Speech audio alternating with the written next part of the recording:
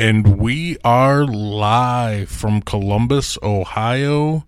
We are at GalaxyCon 2022. This is Death Do Us Part podcast, hosted by my wife, Jamie. Hello. And myself, Mark. What up, y'all? Hey. Hey. So we might have a little background noise. We're holding the microphone, so...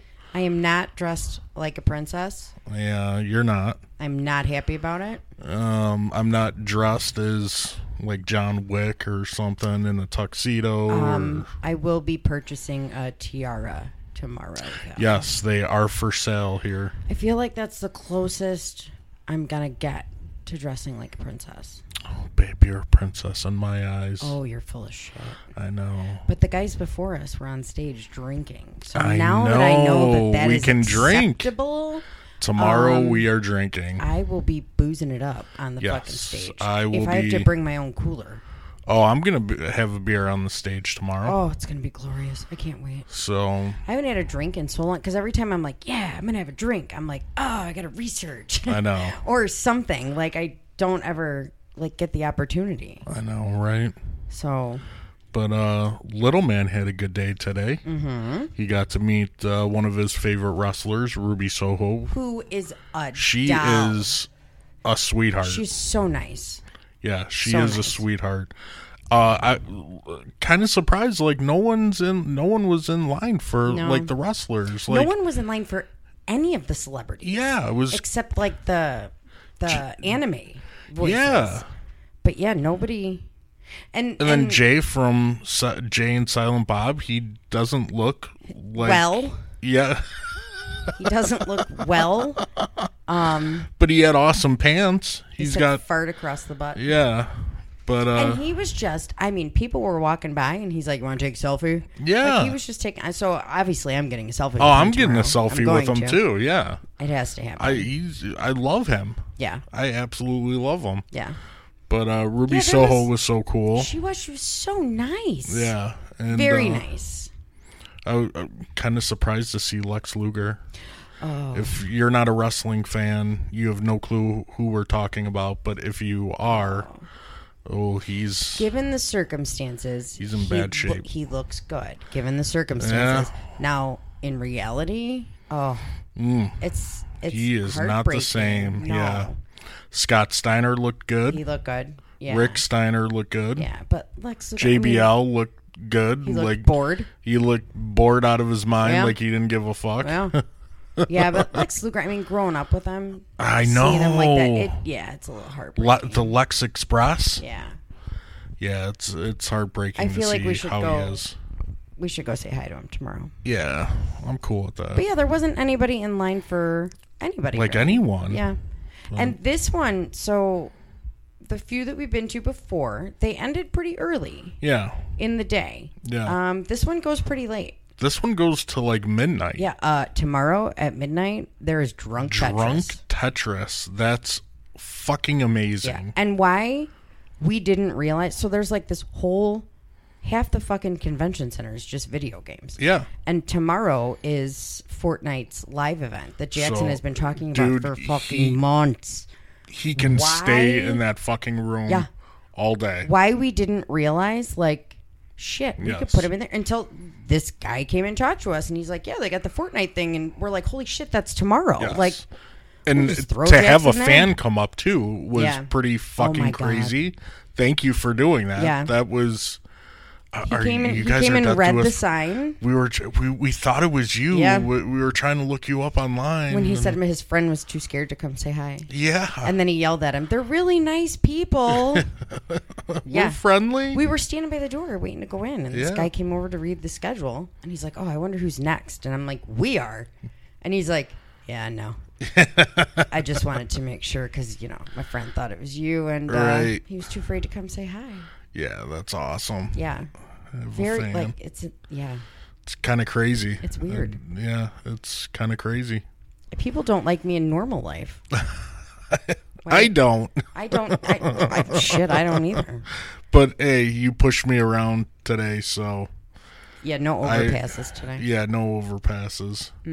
No, but it's still a lot of pushing. This place is huge. So. Oh my God, this convention center is giant. This is I did not know Columbus was this big. No. Oh, and we're 2 blocks away from Ohio State. Yeah. So I went looking for a Target this morning, and I mean it's like a city. It is. I mean, obviously it's a city. But yeah. It's a college town, and the car's like, oh, your destination is on the left, and I'm like, I don't see a fucking bullseye. Like, where's Target? And then I look, and I'm like, it's in a motherfucking building. Yep. It's the bottom floor of a giant building. Yeah. And I'm like, what the fuck is it? So then I couldn't find parking. Oh, jeez. And I was like, I can't even go to Target. Oh, jeez. It's in a building. Oh. And sorry, Ohio babe. State is great. I got a T-shirt, Ohio State Buckeyes. Guys, can you fucking look both ways before you cross the goddamn street, please? Yeah, right? I mean, they just don't give two shits. They don't. College kids in general They don't legit, pay attention. Do not look at all. There is no looking left and right and left again. There's no looking at all. They're on their phones. They got their AirPods in, and they just fucking walk, thinking everybody's going to stop.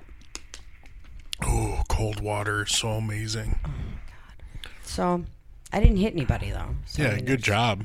That's a plus. Yeah. Shit.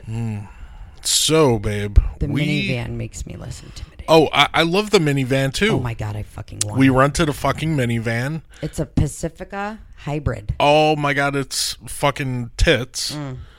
It's amazing. The Enterprise guy called me today, and he's like, we just wanted to follow up and see how, you like the car. Oh, we might purchase it. And I'm like, I love it. I would like to buy one. And he's like, we sell cars.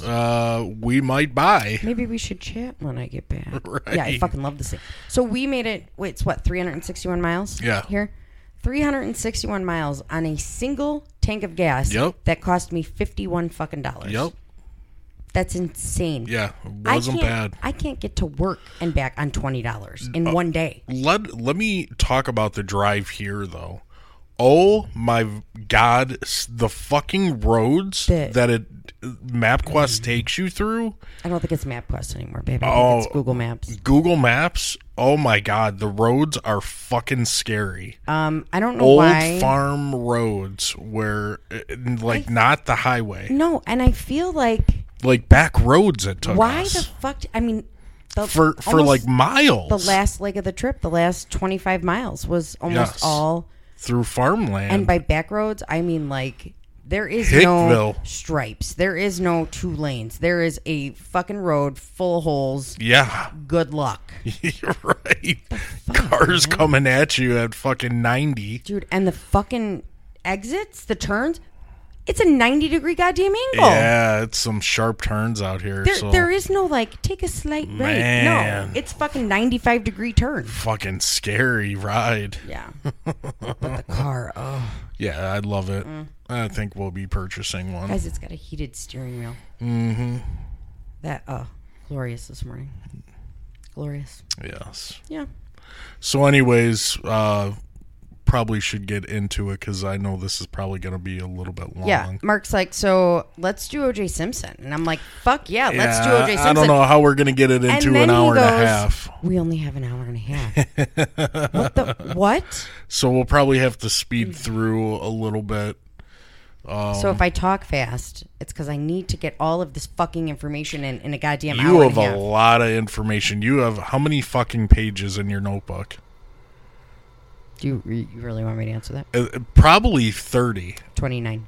Oh my God, You were so close. I was so close. Now, not all of them are written on the back.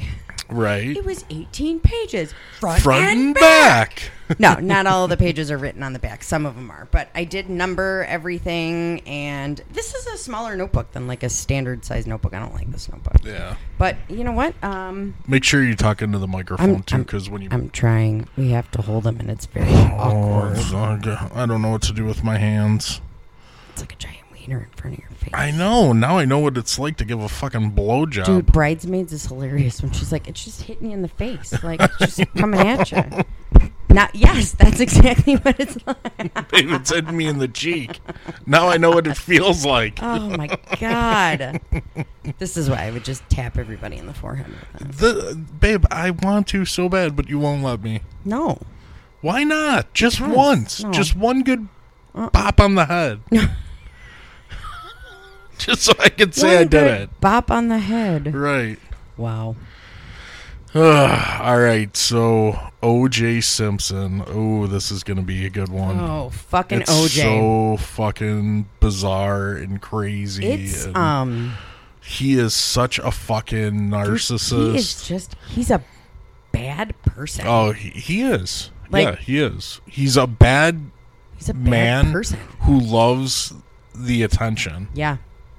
He's definitely a narcissist, 100%. Oh, God, yeah. But he's he's just an evil person. Yeah, he is. Just in general. Yeah.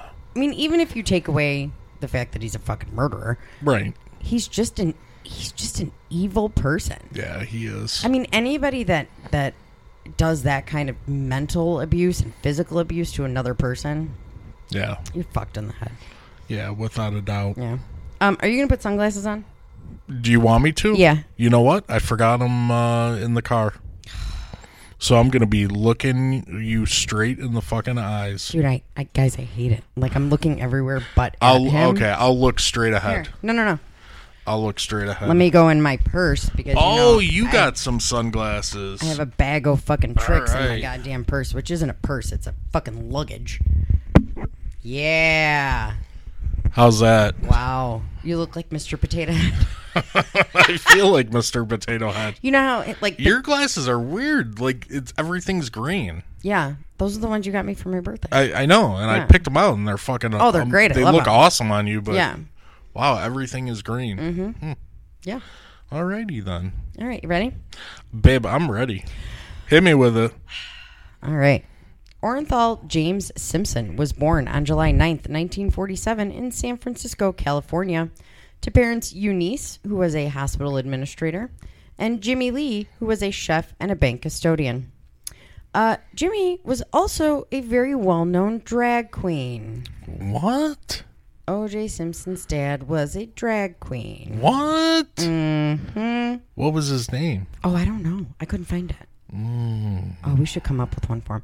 Don Flamingo. Oh, my God. So he was very well known in the San Francisco Bay Area. I bet. Later in life, he would announce that he was gay just shortly before dying of AIDS in 1986. What? Yeah. I had no clue. I had no idea. No. How the fuck did you find that? I'm good. Wow. I'm good. Just tell me. So OJ did not know that his name was Orenthal until third grade when a teacher read it out loud. What? Yeah. He didn't know what his fucking name was. Okay, already, what the fuck is going on? Yeah. Already, this is bonkers. Setting the tone. So he did have a brother named Melvin and two sisters. One sister was named Shirley, and then another sister, Camilla, who I believe it sounds like she died early in life. Okay. Why did I write as a Simpson? God damn it. As a child, The Simpsons. he developed rickets and wore braces on his legs until the age of 5. Hey, braces. Which left him bow-legged. Hey, you guys matched today. We match. You haven't had your braces on in forever. I know. So do you know what rickets is? No. Rickets is the softening or weakening of bones due to inadequate vitamin D. He needs the sun. He needs the sun. This is why you got to go out in the sun, guys. Mm-hmm. I know it burns my eyes too. So, his parents separated in 1952, and he was raised by his mother in the housing projects of the Potrero Hill neighborhood. Sorry, I should have looked that up. Yeah. Shut up. He would earn money by scalping tickets and collecting seat cushions at Kezar Stadium. He then joined a street gang called the Persian Warriors. Ooh. Nothing about that sounds... Yeah, nothing about that sounds Persian tough. kitty cats. I love them. Call me cat. Kitty cat. With the squished faces. I love them. Stop doing that. That's bad. I can't even fucking look at you. Persian cats, so they got the squished faces. Yeah, the Persian cats, yeah. I love that. I thought they were called like Persian lion cats. No. Because their faces look like lions. No, they don't. With the hair. They look like they got hit with a fucking frying pan. They don't look like lions. Sorry, I was just saying. Jeez, You're thinking of Maine Coons. No, Yes. I'm thinking of Persian cats because they have like all the hair around their head and their faces kind of look like lions. Moving on. My God, bite my head off. So he was briefly, stop doing that, incarcerated at the San Francisco Youth Guidance Center. And his future wife described him as, quote, a really awful person then. Oh. So she still married him. That's awesome. Good job. After his third arrest, he met baseball player Willie Mays. I did know this, yeah. Who encouraged him to avoid trouble, which is like, how do you randomly meet fucking Willie Mays? And how does Willie Mays randomly tell you, stop being a dick face? Yeah. Like, I forget how they met, but I did know that. Yeah. I did know that. So that was really all he needed to kind of turn his shit around. Wow. So he attended Galileo High School, where he did... Galileo! That's every fucking Galileo! thing. Yep. He did play football for the Galileo Lions. He graduated in 1965. He was an all-city football player, but his subpar grades prevented him from attracting the attention of any college recruiters. So he ended up enrolling at the City College of San Francisco in 1965. He had a childhood friend who sustained a pretty significant injury in Vietnam, so that really deterred him from the military, which I think Vietnam itself would deter one from the military. Yeah. He was named Junior College All-American, and City College won the Prune Bowl against Long Beach State. Okay, there's like, 117 bowls? Oh, God, yeah. They couldn't find something better than Prune? Because they probably ran out of fucking names. So they went to Prune? Prune Bow. I feel like they... Prune Bow. They kind of, yeah. I don't know. So, so after that game, many colleges sought OJ to become a transfer student at their school. Mm-hmm. He ended up choosing the University of South Carolina versus the University of Utah, and attended there 1967 to 1968, where he led the nation in rushing. Yes, he did. On June 24th of 1967... He was a badass football player. He was. I'll get there. When he was 19, he married Marguerite Whitley, and the two would have 3 children, Amy Lee, Jason, and I believe it's pronounced Aaron. Tragically, though, at the age of 2, Aaron died. I gotta put my mic down. I gotta put in a dip. She drowned in the family pool in August of 1979, which is terrible. So, can you find it over there? I'm trying. Jesus Christ. So, he was a junior in 1967 and was the runner-up for the Heisman Trophy behind Gary Babin, who played for UCLA. At the time, USC and UCLA had a huge rivalry, and they were playing... They still do. Oh, they were? Yeah. I don't know. I'm pretty sure it was supposed to be Victory Bowl, not Victory Bell. Yeah. Yeah. USC was down by 6 with 11 minutes remaining. Simpson ended up having a 64-yard touchdown. Mm-hmm. And USC won with an extra point, 21-20. That is, it's one of the biggest plays in what's regarded as one of the greatest games of the 20th century. Oh, yeah. So that was kind of a big fucking deal. Huge. In 1967, Huge. He won the Walter Camp Award, and he was a 2-time consensus All-American. He also ran track. Did you know that? No, I did not. You're full of shit. He broke the world record in the... I don't know how to read, like, track races. It's 4 by 110. I don't know. Yard relay race at the NCAA championship in 1967. I don't know how to... Like the 40-yard dash or something? I don't fucking know what it is. I don't know.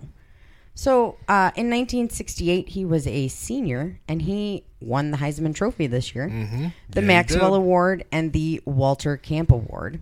Mm-hmm. He also held the record for the largest margin of victory for the Heisman Trophy for 51 years. That's crazy. That is, that's a big fucking deal. Mm-hmm. Why do I feel like I have to go back here?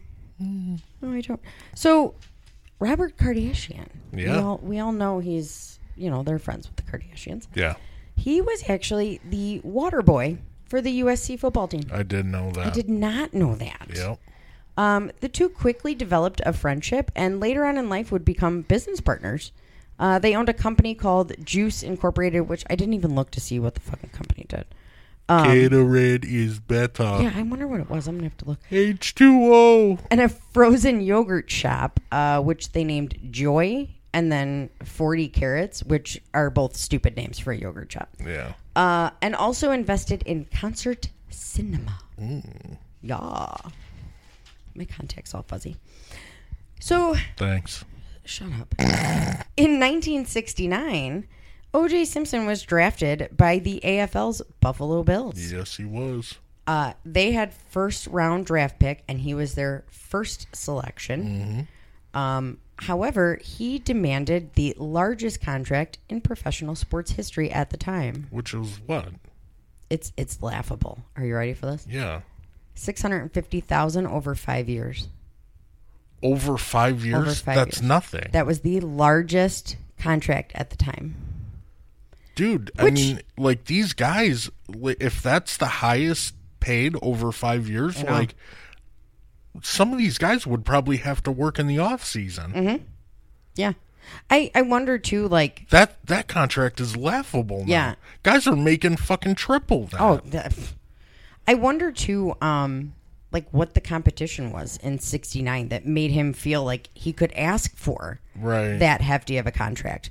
Because it turns out... Talent. Yeah, but, I mean, the first couple years he was on the Bills, he didn't do shit. He really didn't. No. So, while he was negotiating this contract, because Ralph Wilson was like, fuck you, I'm not paying you that much money. Wow. He said he was going to quit football and go into acting full time. So, he was an actor. I love him in The Naked Gun. Yeah. I'm sorry, but I do. While negotiating the Bills contract, he starred in the first episode of Medical Center. He said he didn't consider seriously acting until he was filming, I want to say Medical Center, and he saw Lee Marvin and Richard Burton ordering chili from a private jet. What does that even mean? First of all, where do you order chili? Yeah. What? There is a chili restaurant down here, like specifically we chili. might have to hit it.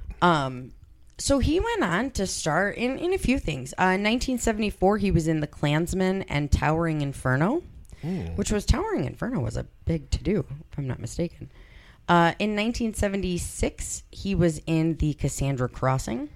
In 1977, he had a small role in Roots. Did you know that? No, yeah. I did not. And in 1978, he was in Capricorn 1, is what they called it. Wow. Okay. So... in the meantime, they finally give him his contract. They're like, yeah, fine, cool. So because of this, they really had high expectations of him, and he just really struggled the first 3 years.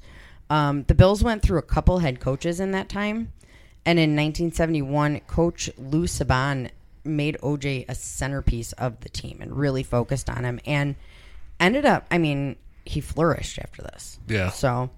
in 1973, he would break the 2,000-yard rushing mark. He was the first player to ever do so. Really? Now, at the time, the NFL played 14 games a season versus 16. So the record has since been broken. With the 16 games, he still holds the record for 14 games. Yeah, that's insane. He won the NFL MVP award and the Burt Bell Award. Babe, who the fuck is Burt Bell? Who's Walter Camp? He's a great football player. Oh, okay. So you know who Walter Camp is. Who's Burt Bell? Does everybody get an award named after them? I don't. I just got thrown off because I saw Bubba waving to me. Burt Bell. Focus. Should I lie? No. Great football player. Does everybody gets a fucking award named after them? I have no clue who it is. So in 1975, he became the spokesperson for Hertz Rental Car. Yes. And he was in these commercials where they're yelling, "Run, OJ, run," because he's fast. Mm-hmm. Listen to this shit. The annual profit of Hertz increased 50% in the first year that he was their spokesperson. What? 50% Yeah. Wow. He was really their longest running spokesperson. Yeah. He had other endorsements. They would be for Pioneer Chicken, which he ended up owning a couple of those. Did he really? Yeah. Honey Baked Ham, Calistoga Water Company, and Dingo Cowboy Boots. Callahan Auto. Right. Dingo. The dingo ate my baby. The fuck is that from? Oh my God, that's like an actual story. What? In Australia. Oh. A dingo went into a tent and stole the baby, and they arrested mom for murder. What? Yeah. She's like, the dingo ate my baby. And the dingo did eat her fucking baby. Like, she didn't do it. Oh, babe, we got to cover that. I can't believe we've never heard that. No. Jesus Christ. So, in 1970... What the fuck is a dingo? It's not a wild dog. It's almost like closer to a hyena. Really? Yeah. They're in Australia. I don't know. A dingo. A dingo. Australian people are like these fucking assholes. Yeah, they hate us. You guys hate us. I know. I'm sorry. We're dicks. They have spiders that eat birds. Oh my God, your spiders! For the love of God, do you shoot them? Burn everything down. Oh my God, I would burn it. Everything. I would shoot them. I would shoot them and then burn it. Yeah. Yeah. So in 1977, his season was cut short by injury. And in 1978, he was traded to the 49ers for a series of draft picks. Mm-hmm. His last NFL game was December 16th of 1979. Wow. But in 1979, he started his own film production company called Orenthal Productions. Mm. They mostly did made-for-TV movies, two of which, Goldie and the Boxer, which, okay. And sure. Cocaine and Blue Eyes. Ooh. What? Nice. The fuck is that about? I don't know. Sounds pretty badass, though. Is it about Frank Sinatra? Oh, it could be. I didn't even think of that. Didn't even think of that. It's your guy. So, in the meantime, in 1977, OJ was hanging out at a Beverly Hills nightclub called Daisy, where he saw a waitress by the name of Nicole Brown. Nicole was 18 when they fucking met. I did not know that. I knew she was young. 18. Yeah, he likes them young. So one day after turning 18, she graduated high school. 3 weeks later, she met O.J. Simpson. Yeah. So what do they say? Like, out of the frying Rockin' pan into the cradle. fire? I just heard rocking the cradle. Because he was 29 at the time, I believe. Oh, my God. Now, he was making so much money at the time that somebody had commented that he could have retired at the age of 27. Really? Yeah. To which I say, fuck you. Yeah. So, dick. I want to retire. She enrolled at... oh, wait, I am. Yeah. Duh. Are you ready for this? Yeah. Saddleback College. Saddlebacks. Can I get a t-shirt? If anybody goes there that's listening, can I have a t-shirt? Right. Please? This was in Mission Viejo, California. She was only there for a couple months before she dropped out because OJ, quote, required that she be with him. Fuck you. Yeah. Okay. So Nicole Brown was born May 19th of 1959 in Frankfurt, West Germany, which I did not know, to parents Juditha and Louis Ezekiel. And I just wanted military family? Yes. Yeah. Dad was in the Air Force. Mom is German. They met, married. They did eventually move to the United States, went to California. Nicole originally attended Rancho Alameda. If you're a woman over 40 dealing with hot flashes, insomnia, brain fog, moodiness, or weight gain, you don't have to accept it as just another part of aging. The experts at MIDI Health know all these symptoms can be connected to the hormonal changes of menopause. And MIDI can help with safe, effective, FDA-approved solutions covered by insurance. 91% of MIDI patients get relief from symptoms within just 2 months. Book your virtual visit today at joinmidi.com. Edos High School in Garden Grove, California. But she would graduate from Dana Hills High School in 1976, which was at Dana Point, California. So Nicole had 3 sisters. who were not fans of OJ. Probably because he was a dickbag. Fucking a jerk. Jerk face. I feel like jerk face is being like nice. I mean, so dickbag. Yeah, he's a fucking douche nozzle, man. A twat. So a taint. Yeah. Do you know taint is a time of day? Is it really? Yeah, it's the exact... What is the taint? It's the exact moment when the sun goes past the horizon. When the sun's setting. Yeah. Random factoid for you. Thanks, babe. So, they start dating, OJ and Nicole. Despite the fact that OJ is still fucking married. Oh, jeez. Yeah. It doesn't surprise me, though. He started showing signs of jealousy and possession pretty early on. A mutual friend would state, quote, when he was around, she would tense up. She watched every move she made and every step she took. She was aware of his reactions to everything. When he wasn't around, she was a direct, smart person. But when he was around, she was scared to death of him. Oh, wow. Another mutual friend would state, quote, everybody was doing this happy shit about how nice OJ was, but he had a ferocious temper. That's a big word, ferocious. I mean, yeah, it shit. is. The physical abuse was constant. Everybody knew about it. She was covered in bruises, and I am not trying to exaggerate this. Fuck, man. Yeah. You'll come to find out, though, that he gets to the point, like, he does not give a shit who sees him doing this. Oh, no. Doesn't care. That's a typical narcissist. Because he's fucking O.J. Simpson, and he can do whatever the fuck he wants. Right. So. Yeah, suck that vape. I'm going to have to plug this one in. I think I lost my blue raspberry one. What flavor is that? This is dragon banana strawberry. Oh, bleh. Yeah. So, and then, yeah, I don't know where they are. They ended up moving in together. Again, he's married. He puts Nicole up in an apartment in Beverly Hills, which is close to his Rockingham home. And by close, I mean, we're talking like 4 minutes. So, like, he could spend time at both places. Well, yeah. Why not? So, dude's got it made. Another friend would say, quote, it was a very passionate, a very volatile, and a very obsessive relationship on both sides. Okay. I did read one article that said that Nicole would pick the fights, but it was literally one article. Most witness statements really say that it was one-sided. Yeah. He would yell at her in public and treat her like property, which, Jesus Christ. That's how I should treat you. Fuck you. So when he... I love you. When he met Nicole, Marguerite was pregnant with their daughter. Oh, really? Aaron. Yeah.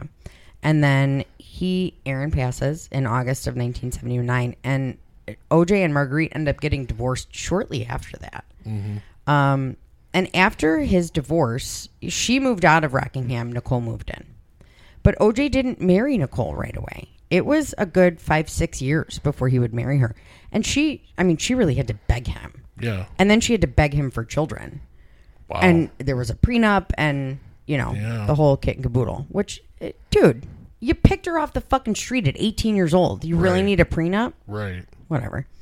So Nicole ended up becoming good friends with Robert Kardashian's wife, whose name was Kristen Mary Hoyton. Also known as Kris Jenner. Oh, really? Who wants to change her name back to Kardashian? Oh, really? Ma'am, I don't blame you. Your husband turned into a woman 7 fucking years ago. Yes. So, Yeah, I don't blame you. Yeah, I don't know. Kris would say that Nicole actually kept a lot of shit about their relationship secret, which I get. Nobody wants to, talk about that. Yeah. OJ and Nicole did end up getting married on February 2nd, 1985 in the backyard of Rockingham. And Glorious. In October of 1985, daughter Sydney Brooke was born. And in 1988, son Justin Ryan was born. They were a high-profile couple who hung out with the Kardashians, another high-profile couple. They would go on vacations together. They were regulars at night spots and had several high-profile mutual friends in both sports and entertainment. Really? This is around the time that they started becoming business partners. Yeah. Nicole also remained pretty close to her family. And OJ, he kept them all close. It's like he roped them in. he kept him on the fucking payroll. Yeah. So her dad ended up running the Hertz rental car that was located inside the Ritz-Carlton in Laguna Niguel. So that's like hoity-toity up there. Hoity-toity. Hot shit. He then would end up paying for one of her sister's college tuition at the University of Southern California. He hired one of her first cousins to be his gardener and then the manager of two of his Pioneer chicken restaurants. And that cousin's wife, Maria, was his housekeeper. So she had no friends. She had his friends. Yeah. People would later say that no one really knew who she was during the marriage. And who was she going to talk to? All the fucking witnesses were on the goddamn payroll. True. You know? Yeah. She had no education. She had no job. Right. And he kept her that way. He kept her isolated and controlled and made sure that she was dependent on him. Despite the short leash he had on her, he repeatedly had affairs. Yeah. And at one point, her sister brought up, like, you treat Nicole like shit. Yeah. He physically threw her out of the house by her hair. What? Yeah. Mm-hmm. Dude. So one of the most famous affairs he had was with Tawny Katane. And that lasted about 1 to 2 years before she ended up getting married and ended the affair. Mm-hmm. Now, it was a very public secret that OJ was physically abusive to Nicole. Right. And he would buy her gifts and shit after he beat the fuck out of her. Well, yeah, that makes it all better. Right. At one point, buying her a Ferrari. Whoa. Yeah. Okay. I mean, is that like you broke a bone so she gets a car?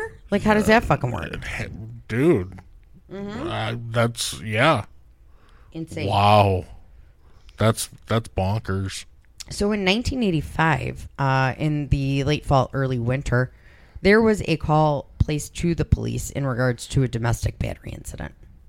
This would be the first time that Detective Mark Furman was introduced to the couple.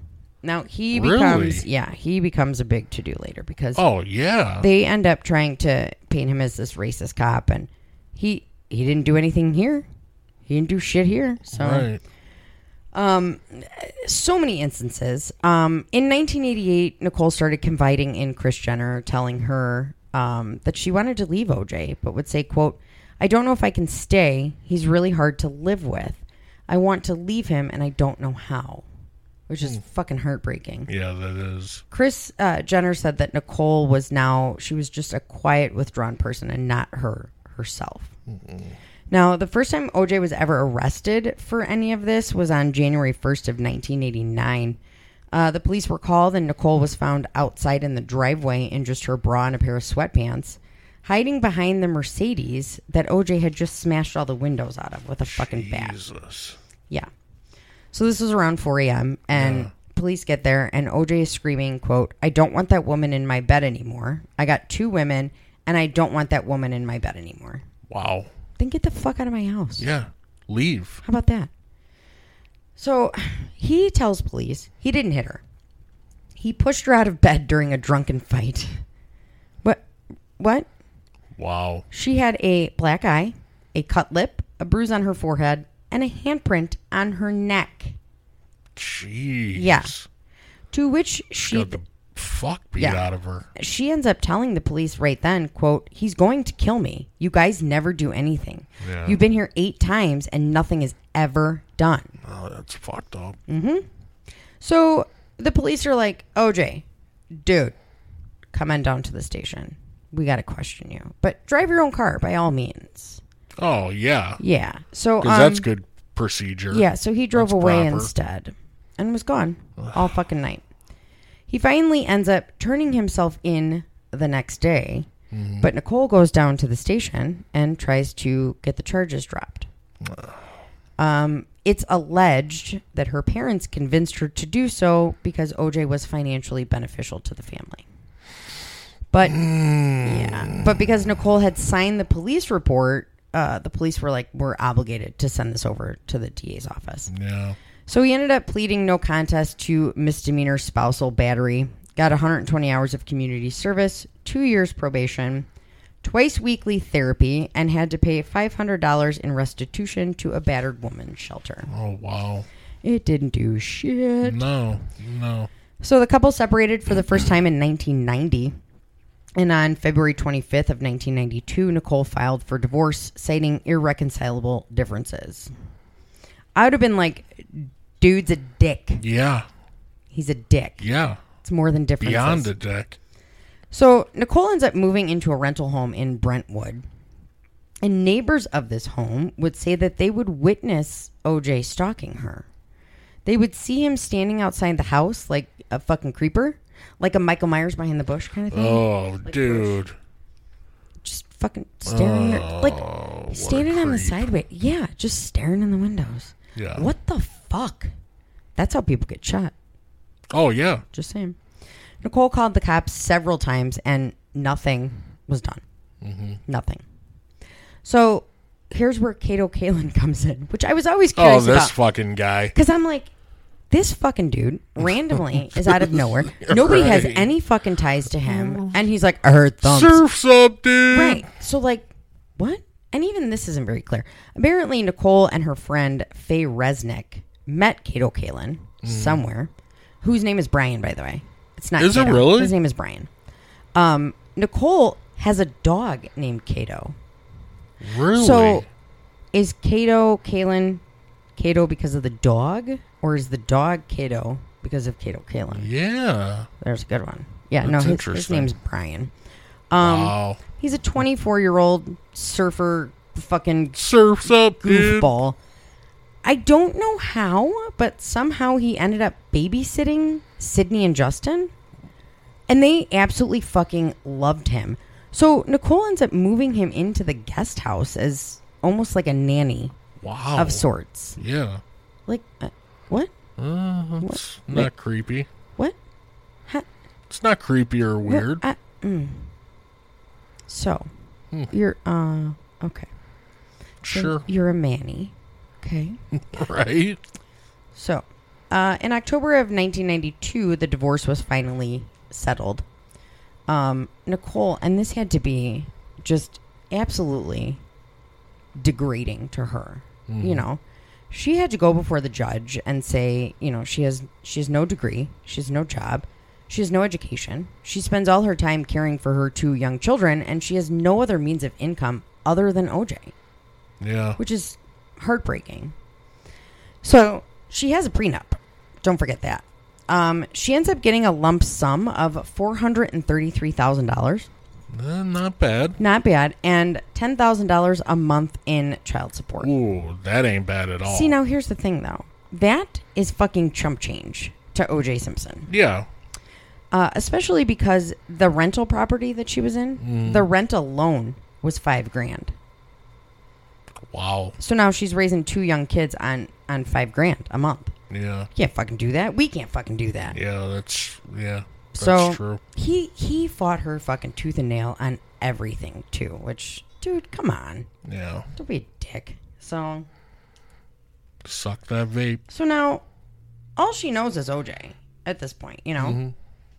So like around 8-9 months later, Nicole was like, I want to get back together with him. So she tells him this, and he fucking blows her off. He completely ignores her. Just fuck you. And then out of the blue one day decides, oh, okay. They reconciled and Nicole moved back in. Wow. Now, on October 25th of 1993, Nicole called 911 asking for the police. They asked what he looked like. And she said, OJ? He's fucking OJ Simpson. I think you know his record. Yeah.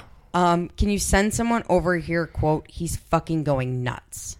The 911 dispatcher was like, stay on the line. And Nicole says, quote, I don't want to stay on the line. He's going to beat the shit out of me. Oh, jeez. Now, what we come to find out a little bit later on is that after that 1989 fight, you know those pictures that are of Nicole that are very popular that go around? And it's the side of her face and the bruises. Oh, yeah. So those are from that January fight.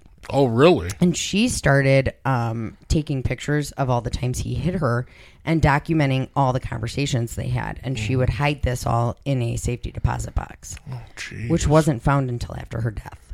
Wow. Yeah. So She tells the police when they get there that when he's mad, he turns almost animalistic, and it scares her.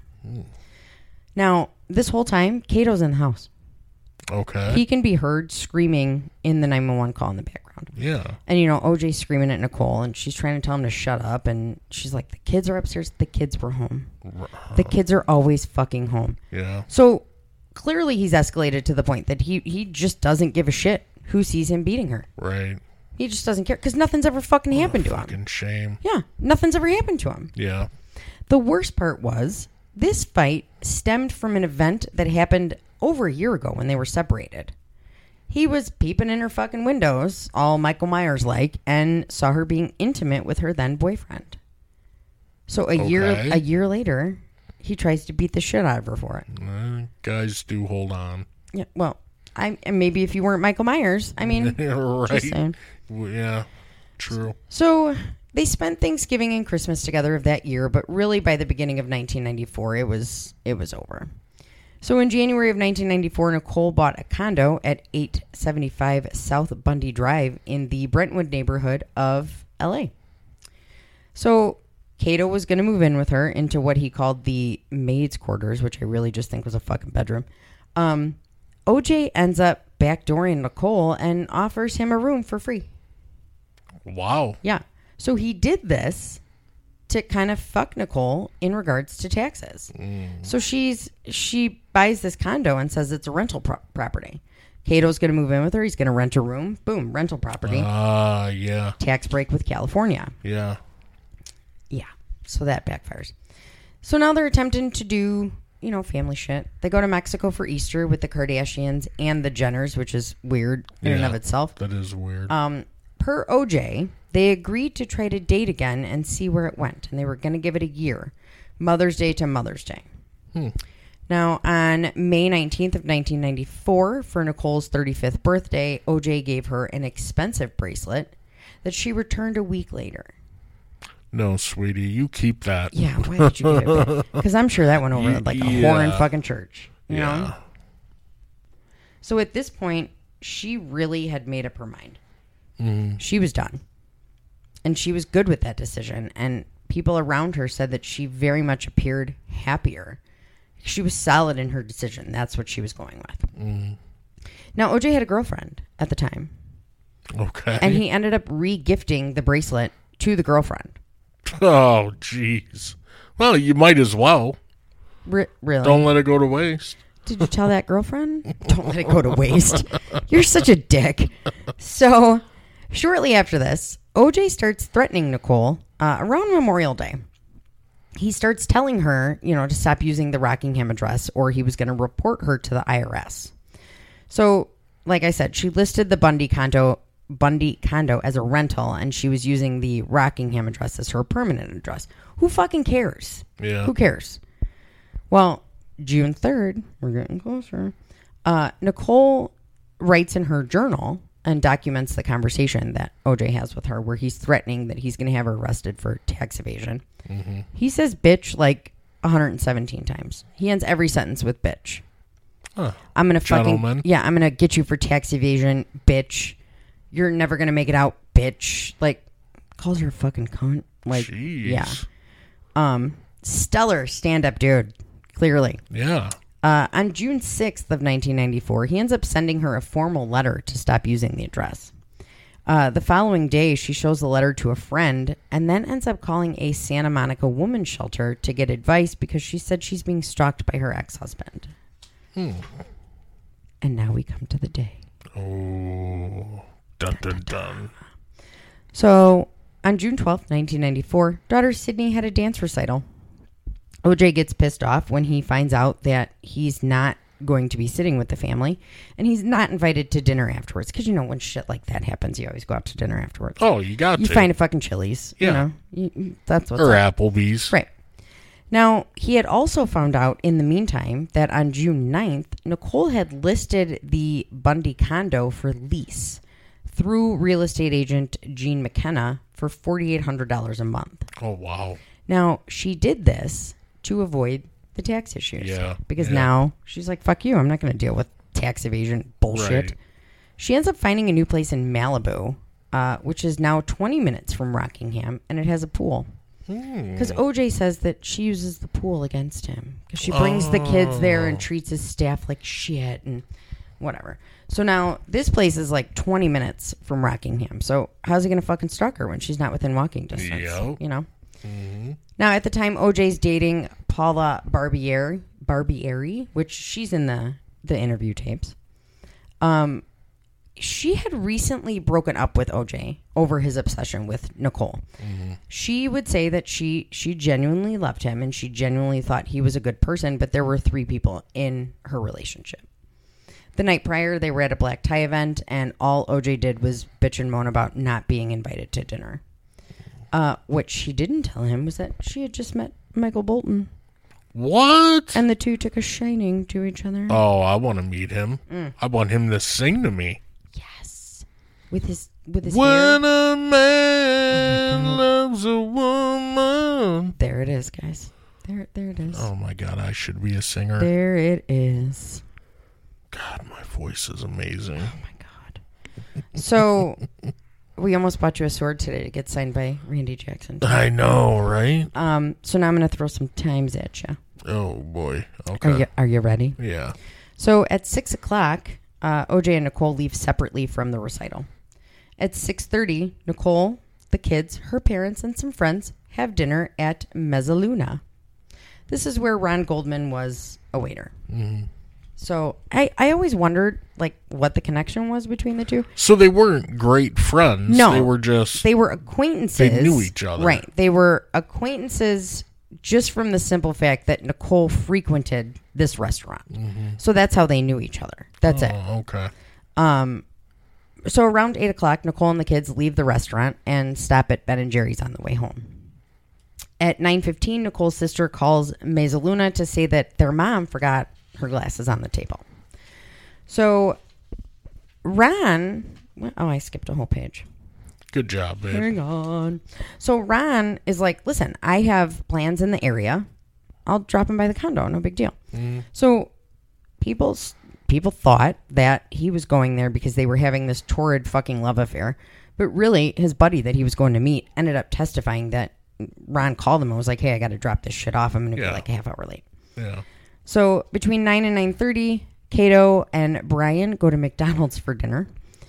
Fancy. They return. Delightful. Yep. They return home about 9:45, and OJ ends up dropping Cato off and leaving again. At 9:50, Ron Goldman leaves the restaurant and heads towards Nicole's. At 10:02, per cell phone records, OJ is driving and he attempts to call Paula. At 10:15, Nicole's neighbor hears her dog barking, which is kind of abnormal. Mm-hmm. At 10:25, limo driver Alvin Park arrives at Rockingham to drive O.J. Simpson to the airport for a scheduled business trip to Chicago. He rings the gate buzzer or the bell or whatever the fuck it was and doesn't get an answer. Between 10:41 and 10:45, Cato hears what he describes as either thumping or 3 thumps, depending on the source, outside of his guest house. At 10:50, the limo driver is still getting no response from OJ. And at 10:55, the driver calls his boss to say that OJ isn't home. And he's told to wait until 11:15 because OJ's always late. Same, dude. Same. Yeah, I feel you. Mm-hmm. Every day. So around 11 o'clock, limo driver Alvin sees what he would later describe as a 6-foot-tall black male walking across the driveway towards the house.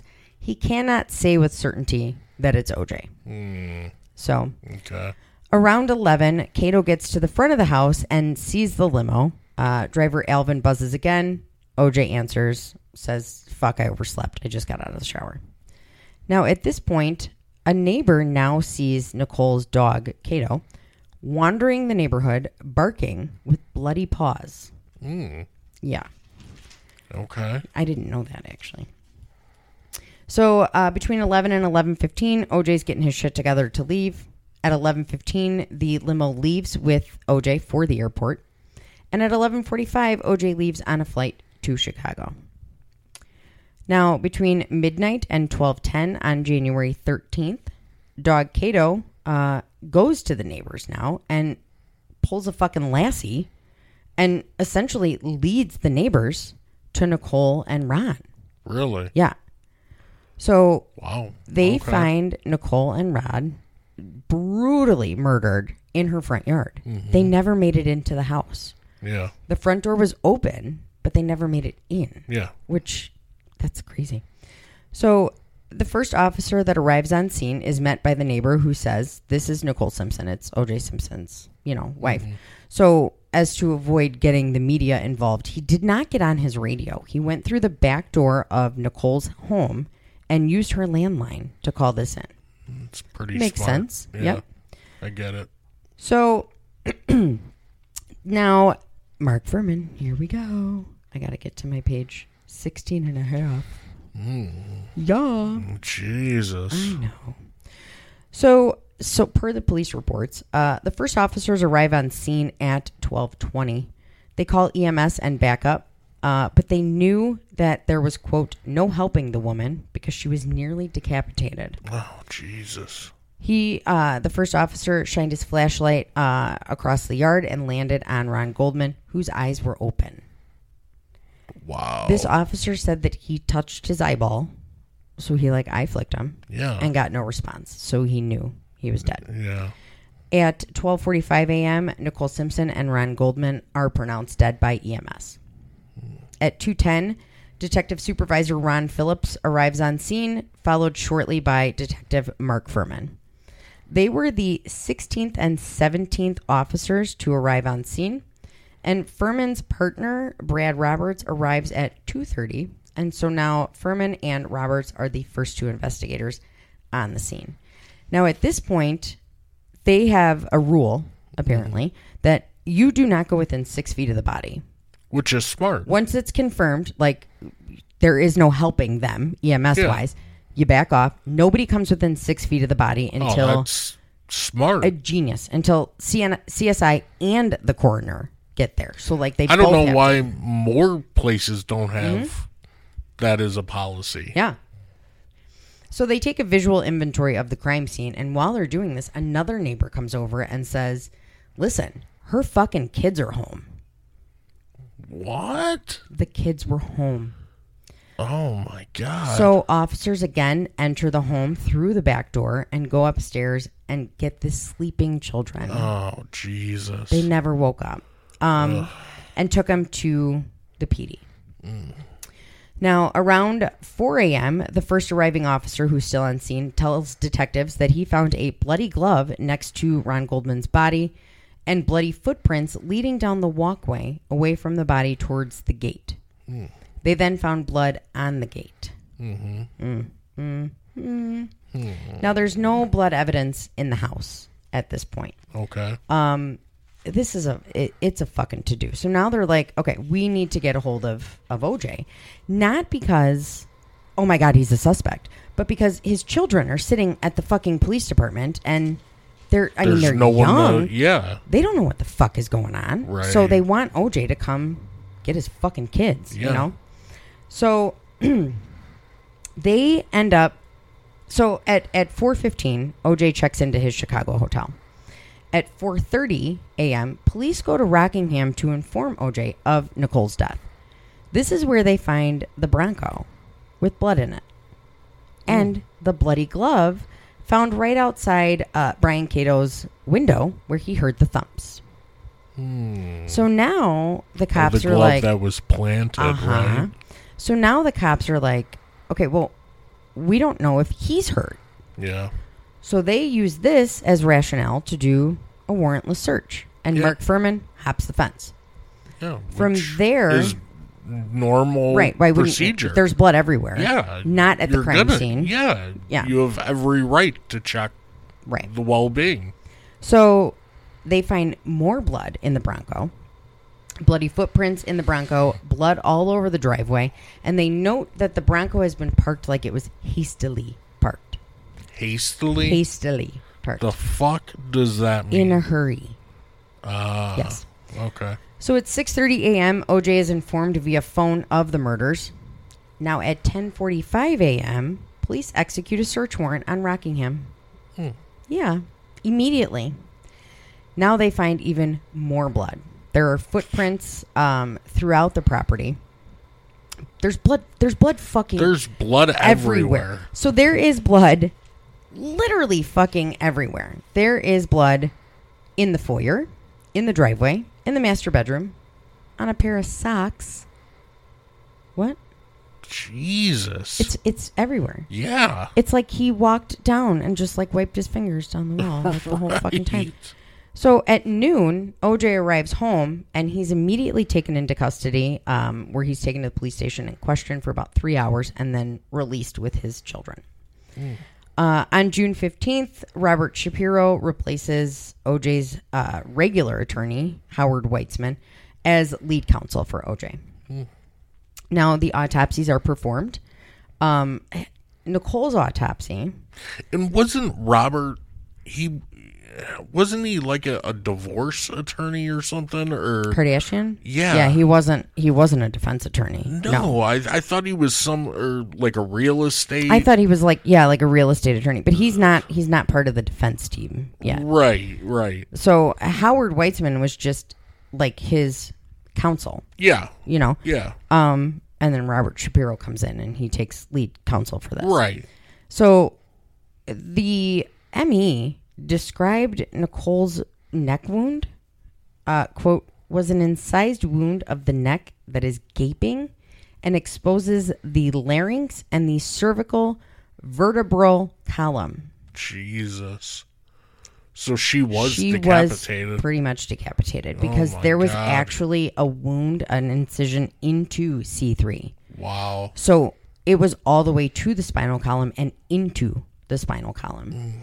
It ended up transecting her left and right carotid arteries and her left and right jugular veins. So she bled out. Oh, yeah.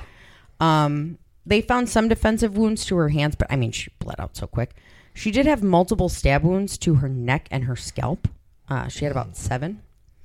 Now, Ron Goldman's autopsy showed a sharp force wound to the left side of his neck with transection of the left jugular, with multiple stab wounds to the chest, abdomen, and left thigh.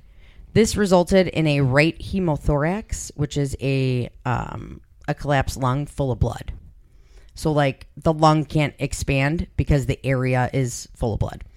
And a hemoperitoneum, which means he had blood around the casing of his heart.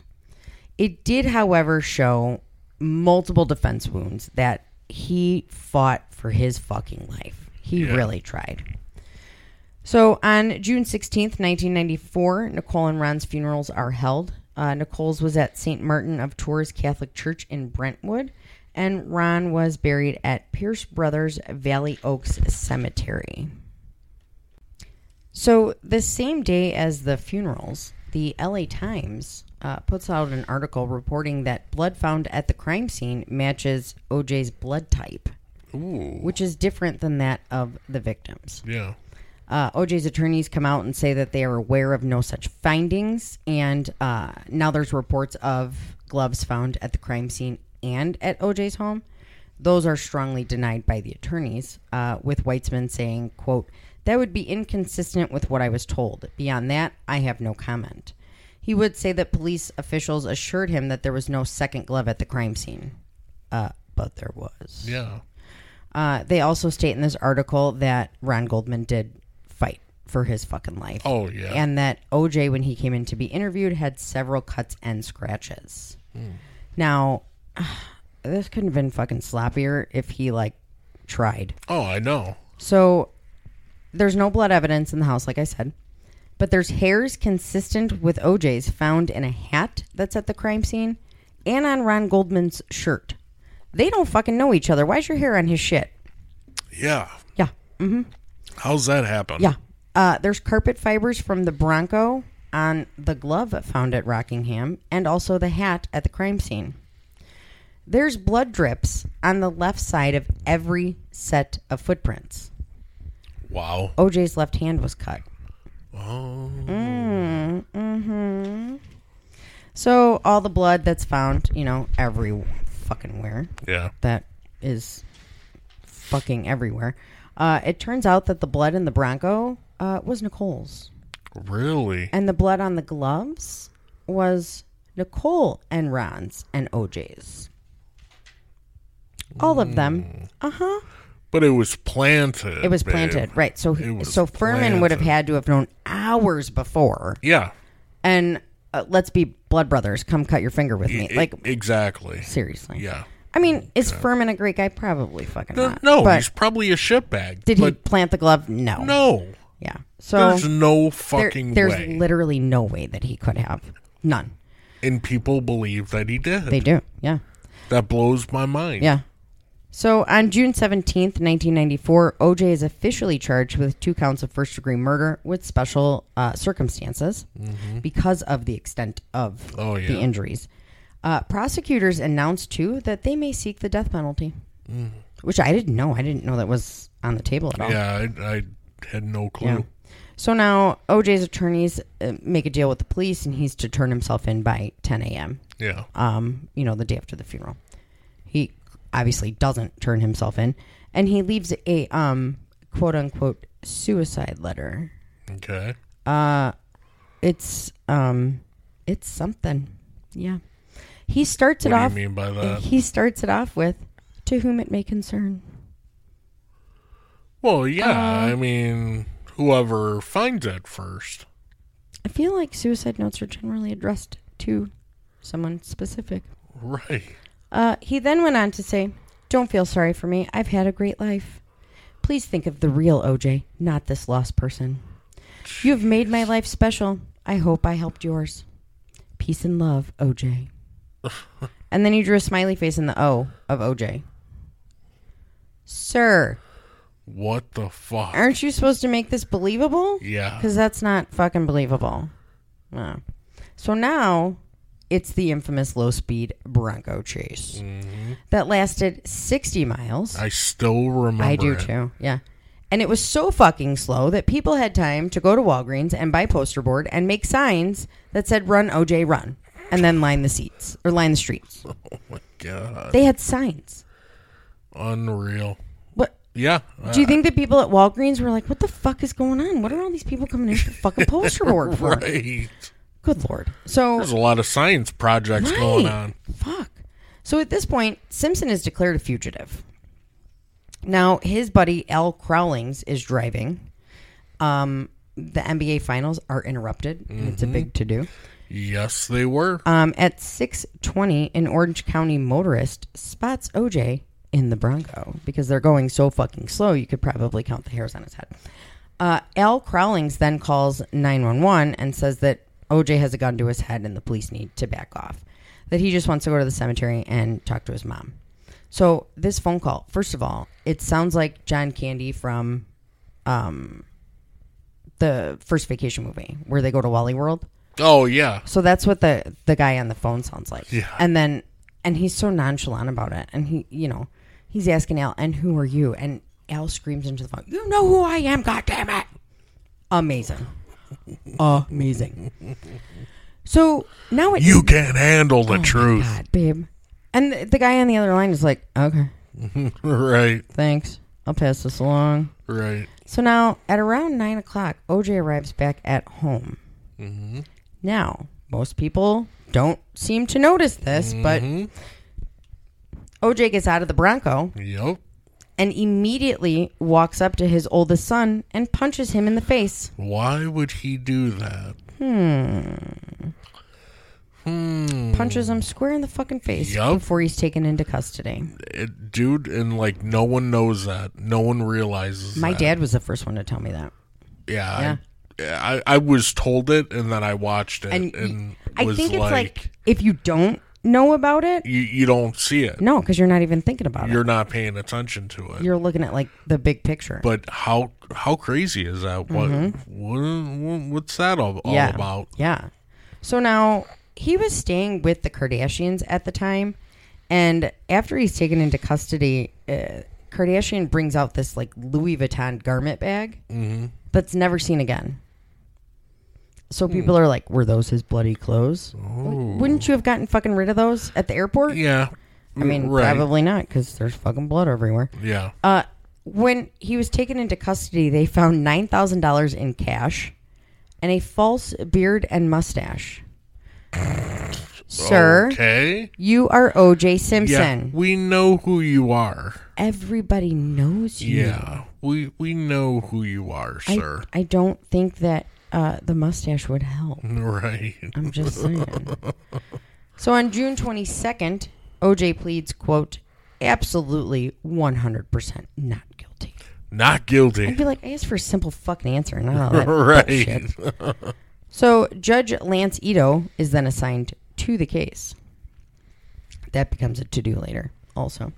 On June 24th, a grand jury convenes, and on July 8th, it's the end of a 6-day preliminary hearing where Judge Kathleen Kennedy Powell rules that there is sufficient evidence for O.J. to go stand trial. Mm-hmm. On July 20th, O.J. offers a $500,000 reward for any information leading to the arrest of the murderer of his wife. I did not know that. And Robert Shapiro, who I can only picture as John Travolta, by the way, sets up hotlines for the tips. Yeah. On July 27th, Ron Goldman's mother and family file a wrongful death suit against Simpson, alleging he, quote, willfully, wantonly, and maliciously killed her son.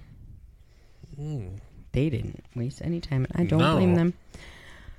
So, August 18th, the defense files a motion to seek the personal and military records of Detective Mark Furman, because their intention is to portray him as a racist cop who planted the glove and blood because he was the one who hopped over the fence, right? Right. That motion was denied. On August 22nd, court papers disclosed that DNA testing showed that it was O.J.'s blood at the crime scene. Ooh. And it was a 1 in 70 million that it would be somebody else. But he didn't do it. Yeah, he didn't do it. He did not do it. Oh, my God. On September 9th, the prosecutors announced that they will not seek the death penalty, but will go for a sentence of life without parole. Shortly after that, on the 19th, Judge Ito upholds the legality of the search of Simpson's home, which the defense tried to say was sloppy police work, and they acted improperly, which Judge Ito said they did not. Jury selection begins on September 26th. 2 weeks later, on October 17th, Nicole's friend Faye Resnick releases a book called, quote, Nicole Brown Simpson, The Private Diary of a Life Interrupted. This causes Judge Ito to halt jury selection for 2 days so everybody can review the book. Yeah. On November 3rd, a jury is selected. It is 8 women, 4 men, 8 black people, 1 white person, 1 Hispanic, and 2 of mixed race. And on December 8th, an alternate jury of 9 women and 3 men is selected, with 4 whites, 7 blacks, and 1 Hispanic. The defense wants the Deputy District Attorney, Christopher Darden, removed because he had some prior history with growlings in a grand jury. Yeah. Christopher Darden becomes an issue all on its own. Oh, yeah. At one point, the prosecution thinks that O.J. allegedly confessed to his minister friend, Rosie Greer. They try to get him to talk, and he's like, no, it's privileged. I'm a minister. Right. No.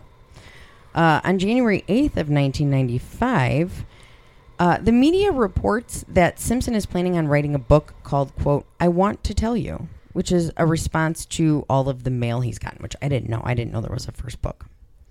Yeah, that's crazy. Yeah. Now, on January 11th, starts the beginning of a hearing on the defense team's motion to bar any evidence of domestic violence. It's a domestic violence case. Yeah. You kind of can't take it out. Yeah. It's the whole thing. That's the point.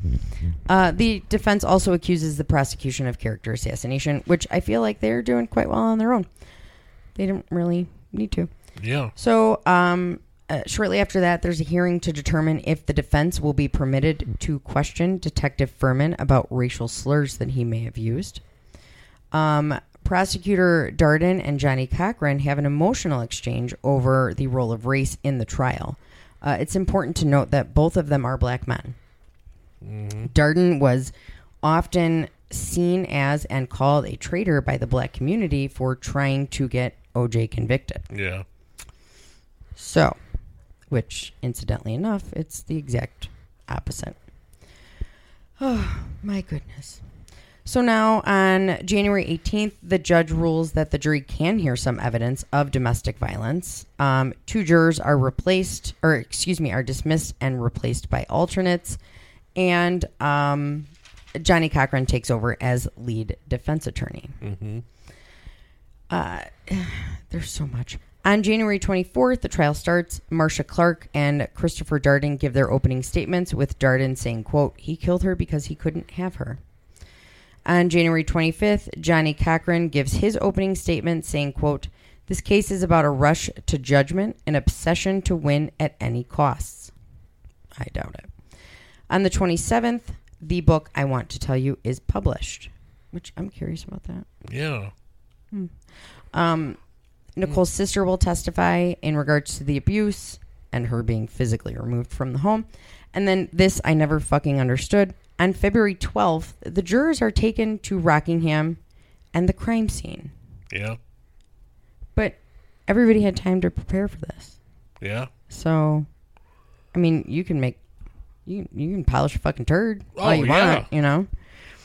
So on March 15th, Detective Mark Furman takes the stand and denies any use of racial slurs in the last 10 years. On April 11th, a defense attorney gets an LAPD criminalist, Dennis Fung, I think I wrote that wrong, to admit that there were procedural errors at the crime scene.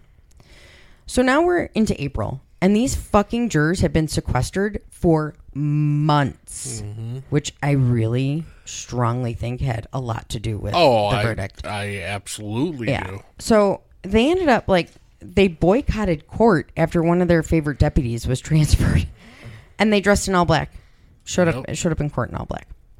So on May 10th, the long, tedious, and hard to understand DNA testimony starts. And then on June 15th, the glove. Mm-hmm. Despite strong objections from lead prosecutor Marcia Clark, prosecutor Christopher Darden insists that OJ tries on the glove. Such a bad idea. There's so many things that could be wrong with this. So first of all, he's wearing latex gloves. Yep. Second, per his former agent, Mike Gilbert, Simpson had stopped taking his arthritis medication about 2 weeks prior, so his hands were twice the size they should have been. Mm-hmm. Now, OJ would say in his later book that maybe the gloves didn't fit because they were left out all night. Marcia Clark was concerned that the gloves had shrunk from being soaked in blood and then frozen and unfrozen. Yeah. And she really did not want OJ to have so much control over such a significant demonstration. So now... She was right. Yeah. He tries to put this glove on, and he's fucking dramatic as shit about it, making faces, grunting. Mm-hmm. To no surprise of the defense, OJ couldn't get the glove on. Yep. Duh.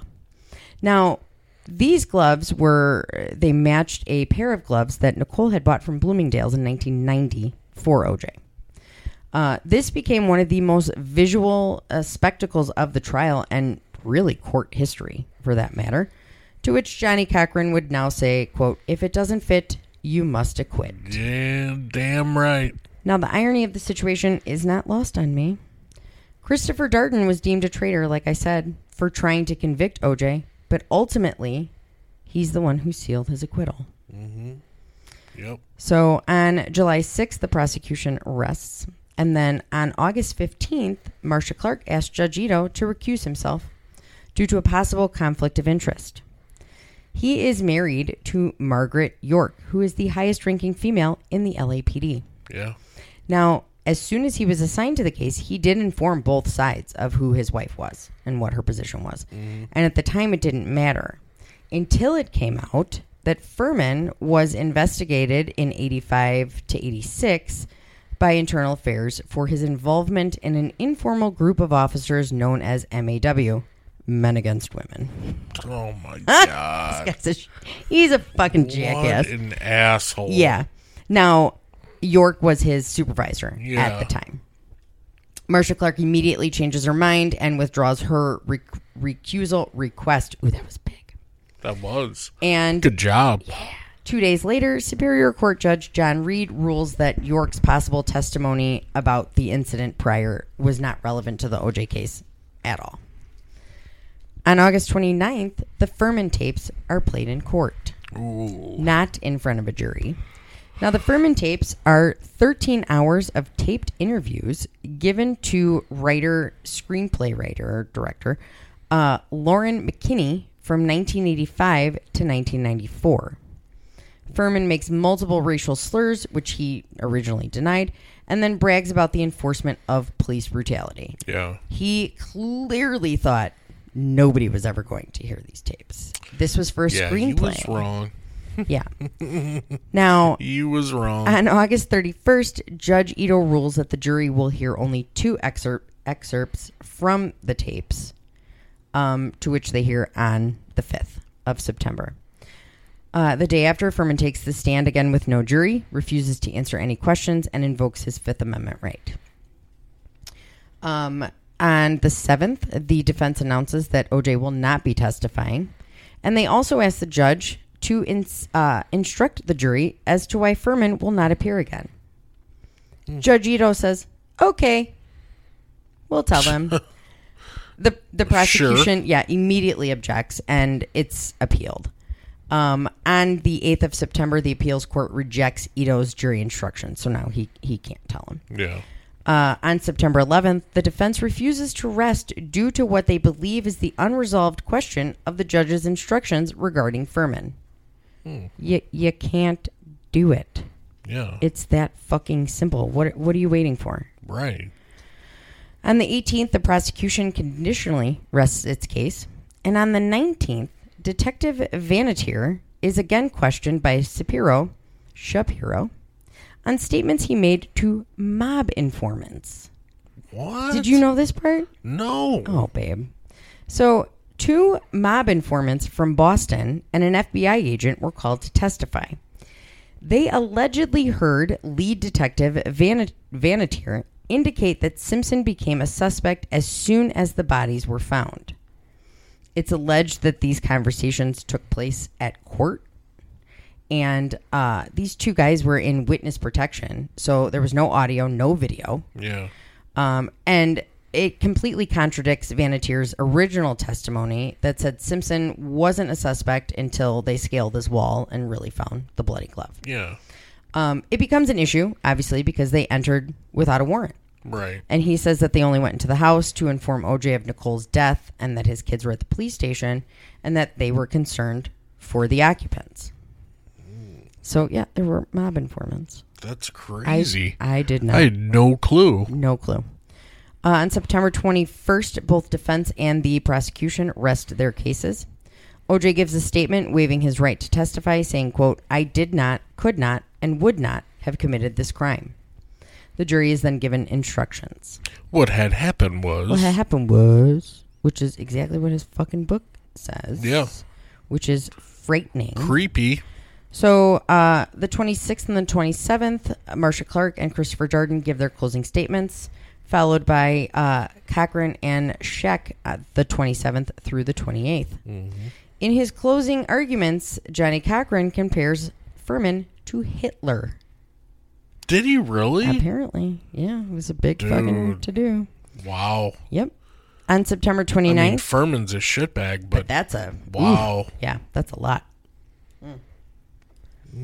On September 29th, the case goes to the jury. On October 2nd, after less than 4 hours of deliberation, that blows my mind. The jury has a verdict. They wanted to fucking go home. Yeah, they wanted to That's get the all fuck out of there. Because if they would have found him guilty, they would have had to remain sequestered for the sentencing. Yep. They wanted to go home. Yeah. On October 3rd of 1995, the jury finds O.J. Simpson not guilty of 2 counts of first-degree murder. Man. And he's set free. Yeah. I mean, we try to be non-biased, but, like, it's just, there's so much. People have been convicted on circumstantial. Yeah. And this was There was a glove at the crime scene and a glove at his house. There's blood everywhere. His blood, Nicole's blood, and Ron's blood mixed. Right. How do you do that? I mean, it's not just like there were drips on the driveway and he could be like, oh, I cut my fucking hand last week when I went to get the kids. It's mixed with their blood. So on October 23rd of 1996, the wrongful death civil trial starts in Santa Monica. Ron Goldman's father, Fred, says multiple times. And this poor guy, every interview. Oh, God. Oh, I man. I want to hug him. Yeah, I do too. So he says this lawsuit is more about getting Simpson to testify than it is money. On November 22nd of 1996, OJ is forced to testify in front of a jury for the very first time. He denies the murders, but cannot explain the evidence against him, simply saying, I don't know. I don't know. I don't know. Wow. Yeah. On December 9th, Fred Goldman gives an emotional testimony on the stand, and the plaintiffs rest. On December 20th, OJ is awarded custody of his two children with Nicole by an Orange County judge. He's then called to testify again on January 10th. And on the 16th, after 41 days of testimony and 101 witnesses, both sides rest. Wow. Yeah. On February 4th of 1997, the jury finds OJ liable for the deaths of Nicole Simpson and Ron Goldman. Which he hasn't paid shit. No. They award the plaintiffs $8.5 million in compensatory damages. The court then orders Simpson to turn over all of his assets because he's fucking broke at this point. Right. He has to turn over his Heisman Trophy, an Andy Warhol painting, and his golf clubs. On July 14th, the Brentwood estate is auctioned off, to which the new owner actually demolished it and built a new home on top of it. Did he really? Which is very similar to the home, but which makes sense because like the foundation's there and everything. Yeah. But yeah, he had the house torn down. Wow. On June 30th, 1998, Simpson's attorneys appeal the wrongful death award, saying that the award was, quote, excessive and the clear result of passion and prejudice on the part of the jury. Yes, because he's a fuckbag. Because he's a killer. He's a dick. On November 2nd of 1998, the Brown and Goldman families split proceeds from an auction of all of OJ's shit. Him and the Browns negotiate a custody arrangement, but in August of 2000, OJ moves to Florida, taking the kids with him. Yeah. Now, the reason he went to Florida is because it's a state that does not allow the seizure of homes and pensions to pay civil liberties in other states. Wow. Yeah. Dude is smart. Well. I mean... So at some point... I wouldn't know all this. No. At some point, he writes a book called If I Did It. Whoa. How fucking creepy. Babe, there's a sentence how he talks about wearing his favorite gloves to go kill his slut of an ex-wife. Dude. Allegedly. It's ... Allegedly. And Unreal. then, so this is supposed to be fiction, right? Yeah. Like, okay, if I did it, whatever. Yeah. He names Ron Goldman by name. He says that he's at the house and this man walks past the fence and it's Ron Goldman. What? Yeah. Wow. So in September of 2007, the courts seized the book and it's renamed If I Did It, Confessions of the Killer, and published. All proceeds then go to paying off his civil claim. So he couldn't keep himself out of fucking trouble. In February of 2001, he's arrested in Miami-Dade County for simple battery and burglary of an occupied conveyance. What is that? I don't know. All right. It was a road rage incident, and he ripped the glasses off of the face of another motorist. He was acquitted in October. And in December 4th of 2001, actually, Miami searches his home. Yeah. They execute a search warrant with the FBI after receiving tips that he was part of a large ecstasy and money laundering ring. Yeah.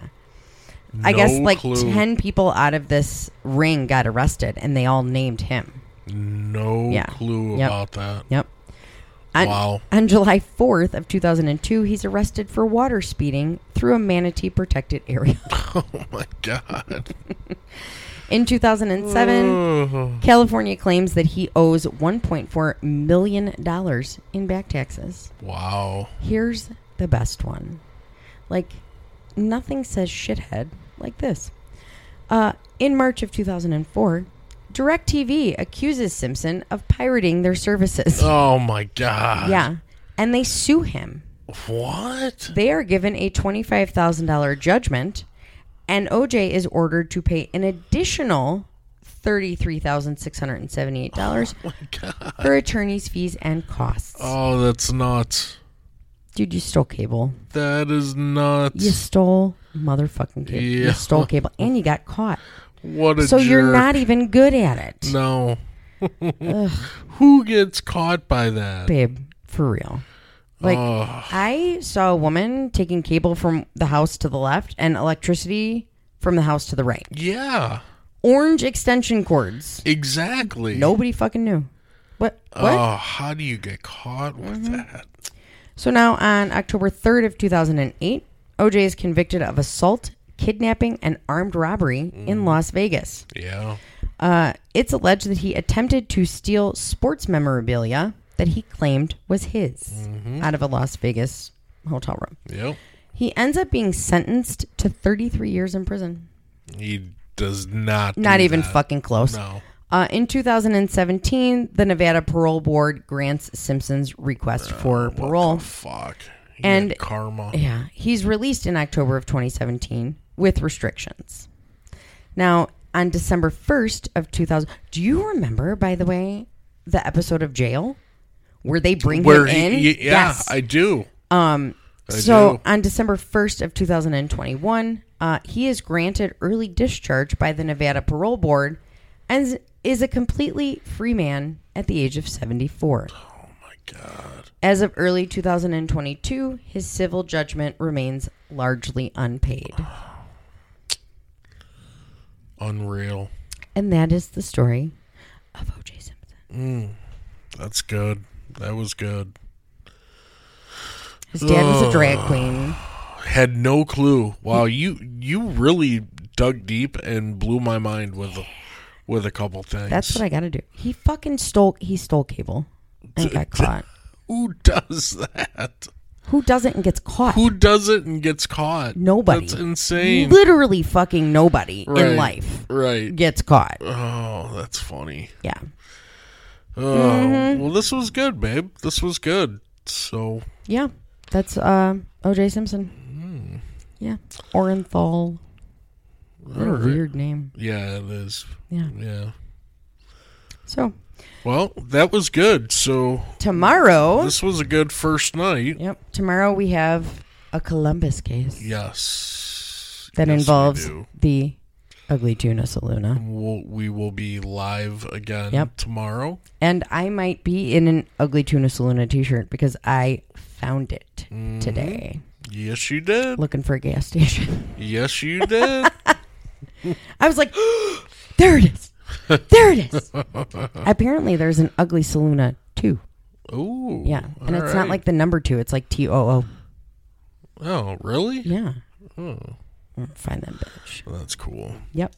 All right. Well, thank you guys for listening to us. Thank you for being here. Please find us on social media. Hit us up on social media. We're always on. Send us messages. We love your messages. I love your messages. I do too.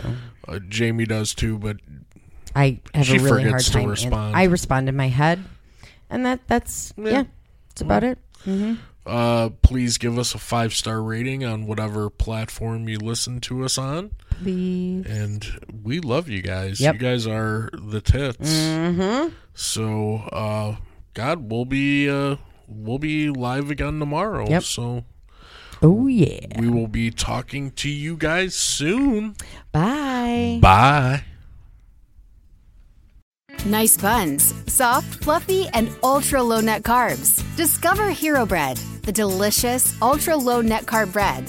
with incredible taste and texture. Hero Bread has 0 grams of sugar and is under 100 calories per serving. Plus, high in fiber with 5 to 10 grams of protein per serving. Order from hero.co now and get 10% off your first purchase with promo code AH10. That's 10% off with code AH10. HERO.co.